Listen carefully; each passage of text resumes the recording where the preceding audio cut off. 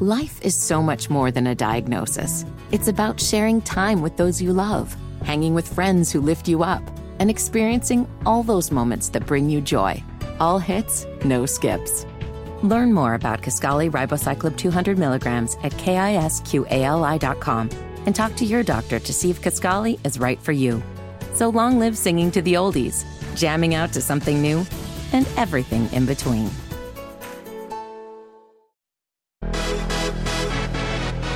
You're listening to the Hammer and Nigel Show.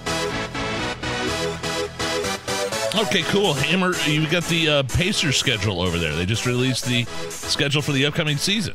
Yes, and keep in mind, All-Star Weekend is here in Indianapolis coming up this year. Yes. So Pacers schedule just out. Couple things of note here.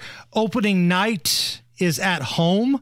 October 25th, the Washington Wizards come to town. That's opening night. A couple other games of note here.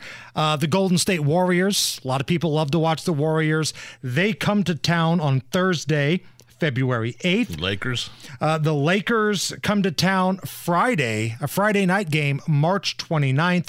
The defending champion Denver Nuggets, Tuesday, January 23rd. And Pacers have one nationally televised game, just one. It's on the road. It's at Boston, and that's in January. Victor Wembanyama, the number one pick with the Spurs, they come into town on November 6th. How are you feeling? I mean, they surpassed any and all expectations last season, didn't they? They did, man. And if Halliburton can stay healthy, this group's got a chance to make a playoff run. They do. Now, are they going to be the favorites in the East? No. Are they going to get a home court advantage? I don't know. Probably not. But I think they can get in there in one of those 5, 6, 7, and 8 spots for sure. Got to stay healthy, though.